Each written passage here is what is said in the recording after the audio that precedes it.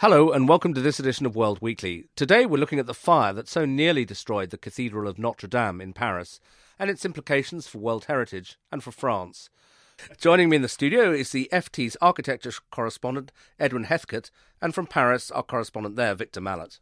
Victor, it's a couple of days since the shock. It's still standing essentially in Notre Dame. How grave is the damage? Well, I think now that the fire has been put out, the damage is obviously very, very severe to the roof, but it was mainly to the wooden roof and that spire that was on top of that roof, which plunged through the vault of the cathedral into the middle of the cathedral. But the damage to the treasures and artworks inside is surprisingly minor, it seems, in most cases. So I think given the extent of the fire and the sort of horrendous blaze that we saw on that Monday night, really things are better than people might have expected. Nevertheless, I mean, there is a sort of question about the stability of certain parts of the stonework, although the stone towers, the bell towers, are largely intact.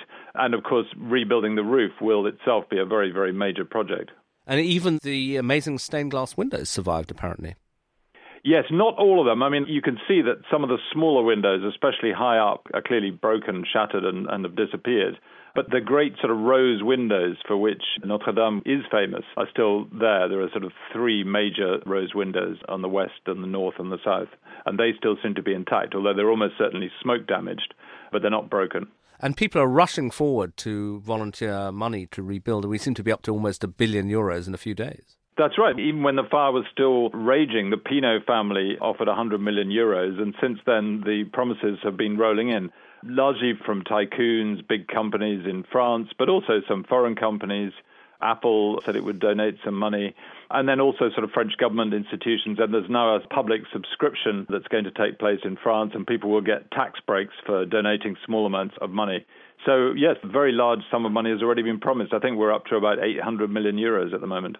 Now, President Macron has already said that the whole thing will be rebuilt. But Edwin, I mean, you wrote in the paper that restoration will take more than just money. It requires a meticulous forensic examination and deep thought about what exactly it is to be restored. What do you mean by that? Well, I think there are two questions. First, there's the situation as it is. I mean, suddenly this becomes a kind of mix of a crime scene and a disaster area. But it's not like an earthquake where you can just bring a bulldozer in and shovel everything up. Everything has to be mapped out forensically because every piece of stonework, every piece of glass is a valuable antique. It might be something hand-carved from 1300.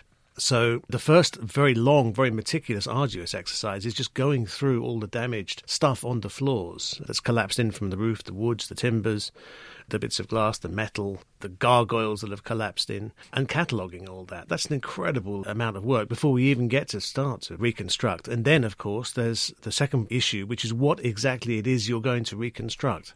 Is it a meticulous copy of the church exactly as it was the moment before the fire broke out? Or do you take it back to a state there around 1900 or in 1800? Do you strip out some of the worst of the Victorian 19th century excessive restorations and additions? What are you building? What is Notre Dame? What is the base? And the French have a record of actually adding modern bits to ancient buildings. I'm thinking of the famous glass pyramid in the middle of the Louvre.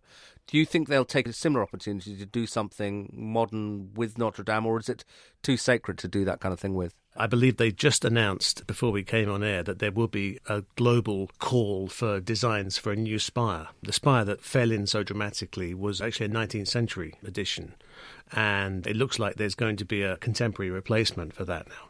And, I mean, restoration, as well as being, as you say, a very difficult technical task and a task of reimagination, seems to be a very dangerous thing in itself, because actually, as far as we can see, this fire was set off by restoration efforts, and that's not an isolated incident, is it? It absolutely isn't. I mean, here we had the Glasgow School of Art, which burnt down twice during restoration projects, almost unbelievably. But worldwide, there have been examples of this happening, and it's a very dangerous and very delicate moment in the life of a building because everything is exposed. There are naked flames. There are the conditions of a building site, which are always unpredictable.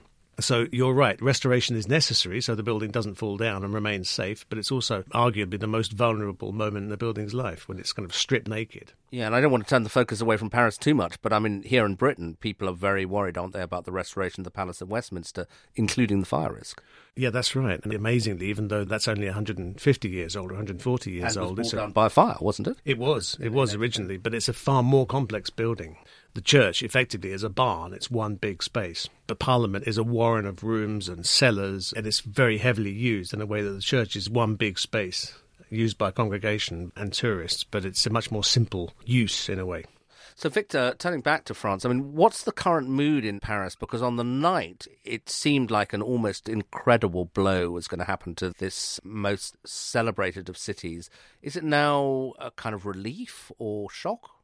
I think, yeah, people are already starting to move on to sort of daily politics after a 24-hour break that was declared by the main political parties to grieve, as it were, for Notre Dame. I think, there's also a financial impact on the city because I think it's the most visited tourist site in Europe and possibly the world. Something like 12 million people a year go to see Notre Dame. So obviously there will be an impact on tourism in the city and people are concerned about that. But people have already slowly begun to move on, and you've got some of the anti-government protesters, the Gilets jaunes protesters, complaining that these big French companies and tycoons were able to fork out large sums of money overnight for Notre Dame, which they're not able to do to help the poor. So you've already got the return, if you like, of normal French politics.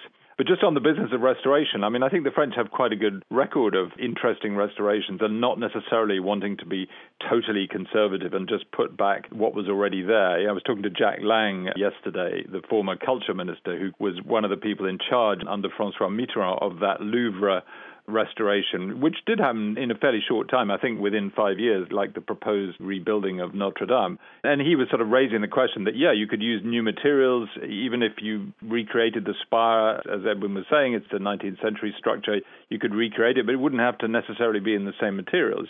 So I think you could have a situation where you might not have a spire at all, you might have something else. I'm quite impressed by the fact that people are not necessarily talking about totally copying what was there. The main pieces that were lost were actually wooden beams that they called the forest up in the roof. A huge number of very large oak beams that were used to hold up this leaden roof. And, I imagine they'll be looking for some imaginative solutions to replace that. And on the politics of it, I mean, these kinds of events can take on an unfortunate symbolic import. And President Macron was already trying to recover from the Gilets jaunes thing, had a big speech scheduled for the very night that, as it turned out, Notre Dame was almost burnt down. Do we yet have a sense of how this is playing for the president? It's a bit hard to say, a bit early to say. He immediately sort of caught the popular mood. I mean, he had to cancel his speech with only half an hour to go, or the broadcast of the speech.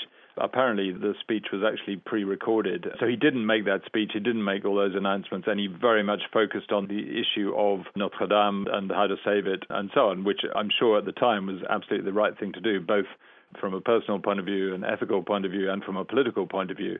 And I think everyone appreciated that. The question is, how long that will last. And as I said, already a day or so later, a couple of days later, we've got people sort of wanting to move on and get on to day-to-day politics and attacking the rich and attacking the government and so on. So I think at the moment the effect is pretty much neutral for Macron. He did what any president would, I think, have done, which is to not continue with his normal business of politics for a short time. He's going to resume that probably next week. And, that's what people would want him to do. But I think they would have been surprised if he had done anything else.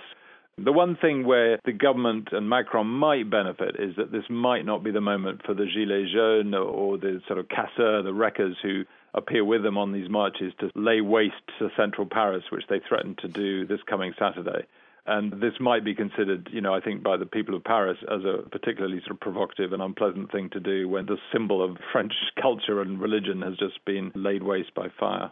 Yeah, I mean, and Edwin, let's end by thinking about that. I mean, Victor said that Notre Dame was possibly the most visited tourist site in the world. I certainly think Paris is said to be the most visited city in the world. I mean, I guess Paris has a number of symbols, the Eiffel Tower and so on, but this, for its sheer ancientness, must be almost unique, not just in French, but in European culture. I think so, because there isn't an equivalent over here in London, for instance, because here we have the split between St Paul's and Westminster and Canterbury Cathedral as well. That's the kind of the head of the church, the mothership. So it embodies all of these things. So there's a sense that this building is France. We have nothing really to compare that to. There's no building of a similar significance, except maybe the Palace of Westminster that you mentioned. And then there's the residual kind of animosity towards politicians that goes with that, which isn't there, of course, in Notre Dame. And architecturally, is it fair to say that it's unique? Because I guess France has these grand cathedrals as well. One thinks of Chartres, Rouen, and so on. But I suppose it's the combination of its ancientness and its centrality to Paris. I think that's exactly right. Its position on the Rue de la Cité in that site with the public square in front of it makes it, it is the centre of France. It's the place from which distances are measured. It's very consciously the heart. It's kind of the physical and metaphysical heart of the country. So yes, absolutely, it is there. OK, well, we'll leave it there for now. Thank you very much indeed to Edwin here in London, to Victor Mallet in Paris. That's it for this week. Until next week, goodbye.